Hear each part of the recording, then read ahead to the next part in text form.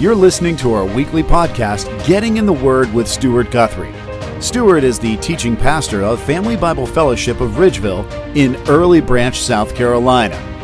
We hope to grow together with you, seeking real knowledge from the truth, the Word of God. Here's Stuart. Well, good morning. I'm Pastor Stuart Guthrie. Welcome to Getting in the Word. We're glad to have you this morning as we meet for our time of devotion. I pray that you're doing well and that you are staying faithfully in the Word of God. Today we got a devotion that may be a tad bit longer, but it is a very sensitive topic, one that I believe many of us, as we walk through life, we deal with. And I just want to make this an encouragement to you. And so I've entitled it, The Goodness of God. And it comes from Psalm 119, verse 68. And if you will, read with me. It's a very simple verse, but one that I want us to focus in on, and that is the goodness of God. It says, "You are good and do good." Today, as we dig into this idea of the goodness of God, into this passage, I want us to know that it's rooted in a certain question that has arrived recently, and that is what happens to babies when they die. This is a very sensitive topic and one for which I longed for many years ago for a biblical answer. As a pastor, I desire not only to minister to my flock that is among me, my church, online, but also my wife and my family. It was many years ago that my wife and I walked through a very difficult season of life. We were in the joys of expecting a child, and upon our approach, we learned as we awaited this latest gift of God to see if it was a boy or girl, we learned that our baby had passed away. There was no heartbeat.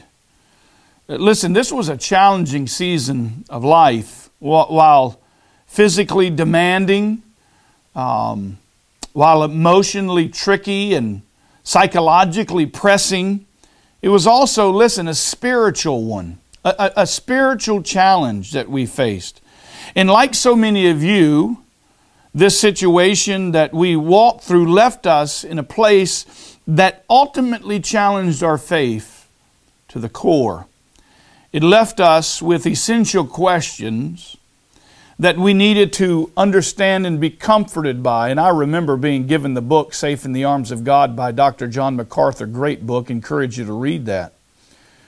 But it's out of this framework that has driven this devotion today. And I pray that you will be blessed, you will be encouraged and strengthened by God's Word. The overarching theological truth that causes tension in understanding what happens to a child that passes away is rooted in the doctrine of original sin. We know and understand that the Bible is very clear and teaches that all have sinned and fallen short of the glory of God. The fact that Christians are imputed, listen, with the righteousness of Christ when we place our faith into Christ unto salvation. So before Christ, unfortunately, we are imputed with the sin of Adam, rendered dead in our trespasses and sin. You could say that we, in our unbelief, are in union with Adam and in need of being saved, born again from above. And that happens all the way from conception. That imputed sin, we are born into sin. It was Psalm 51:5 that says, and I'm reminded that David said, "Behold, I was brought forth in guilt, and in sin my mother conceived me." The Bible says all of us are born sinful and thus worthy of judgment. Paul says in Ephesians 2:3 that we are by nature children of wrath. Listen, if we are indeed born as children of wrath, because of sin. And the only way to be saved is through the precious blood of Christ, by faith in Christ, by grace alone, through faith alone, in Christ alone. Then what happened to my baby when he or she passed away? Because they are conceived into sin.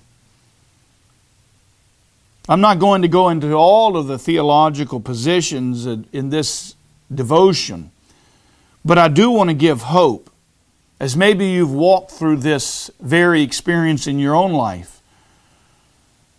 The loss of a child is very common in the womb. And if you haven't walked through this, praise God. But I hope that you can see that this is an offer of hope when this kind of thing does happen in your life or in the life of someone you know.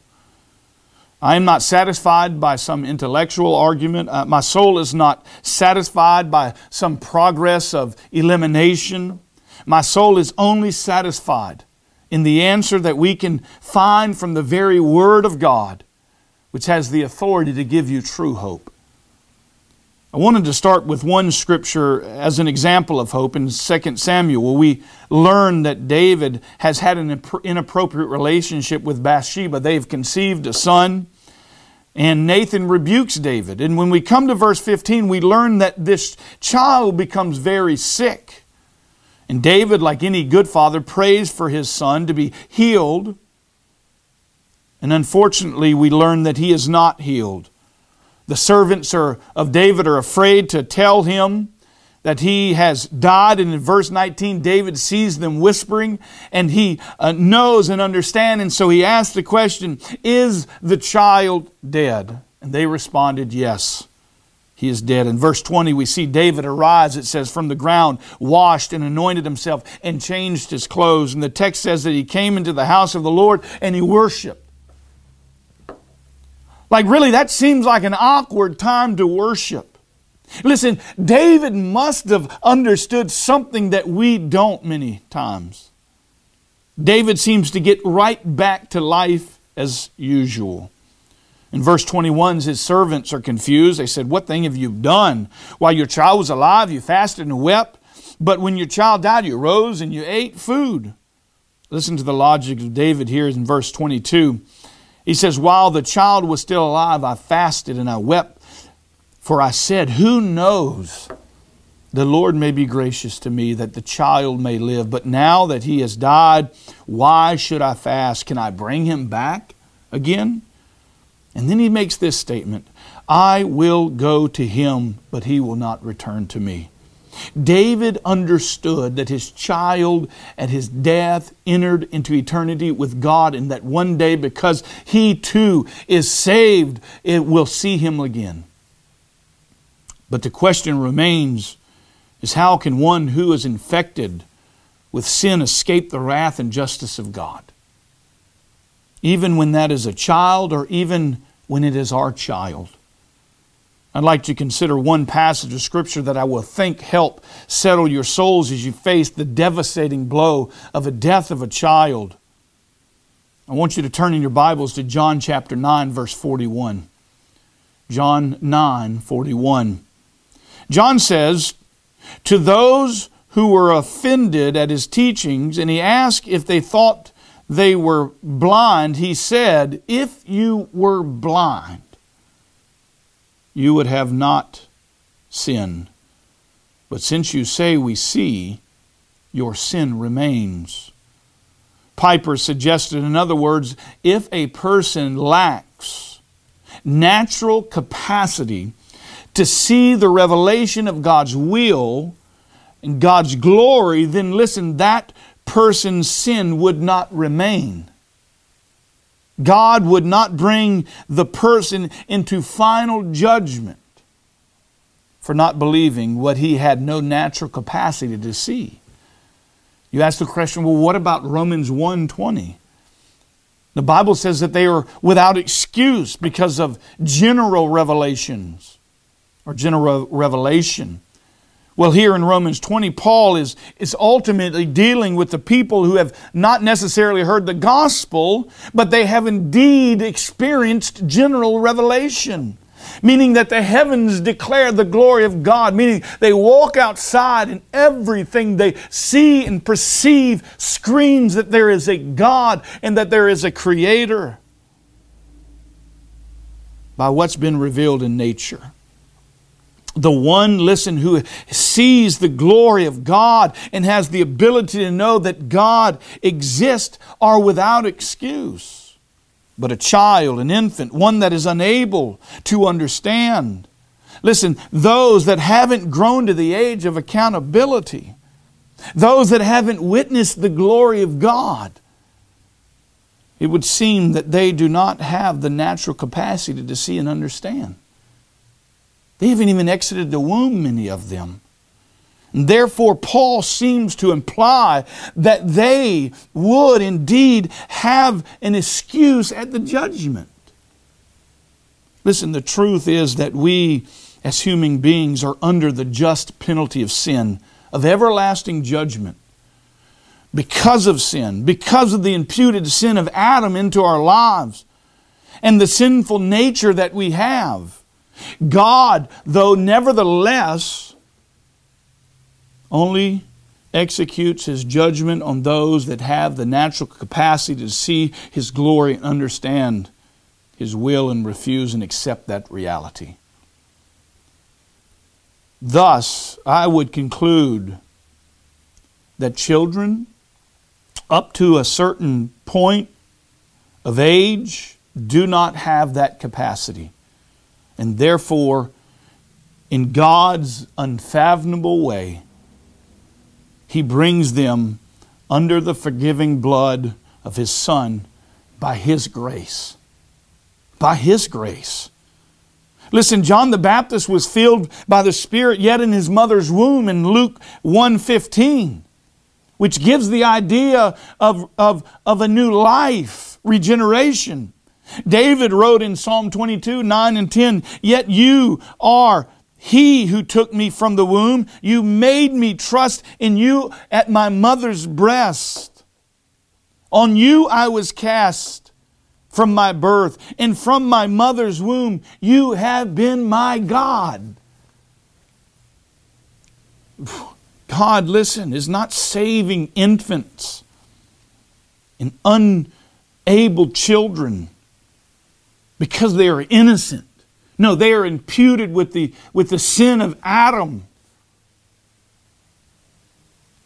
They are sinners. They are guilty.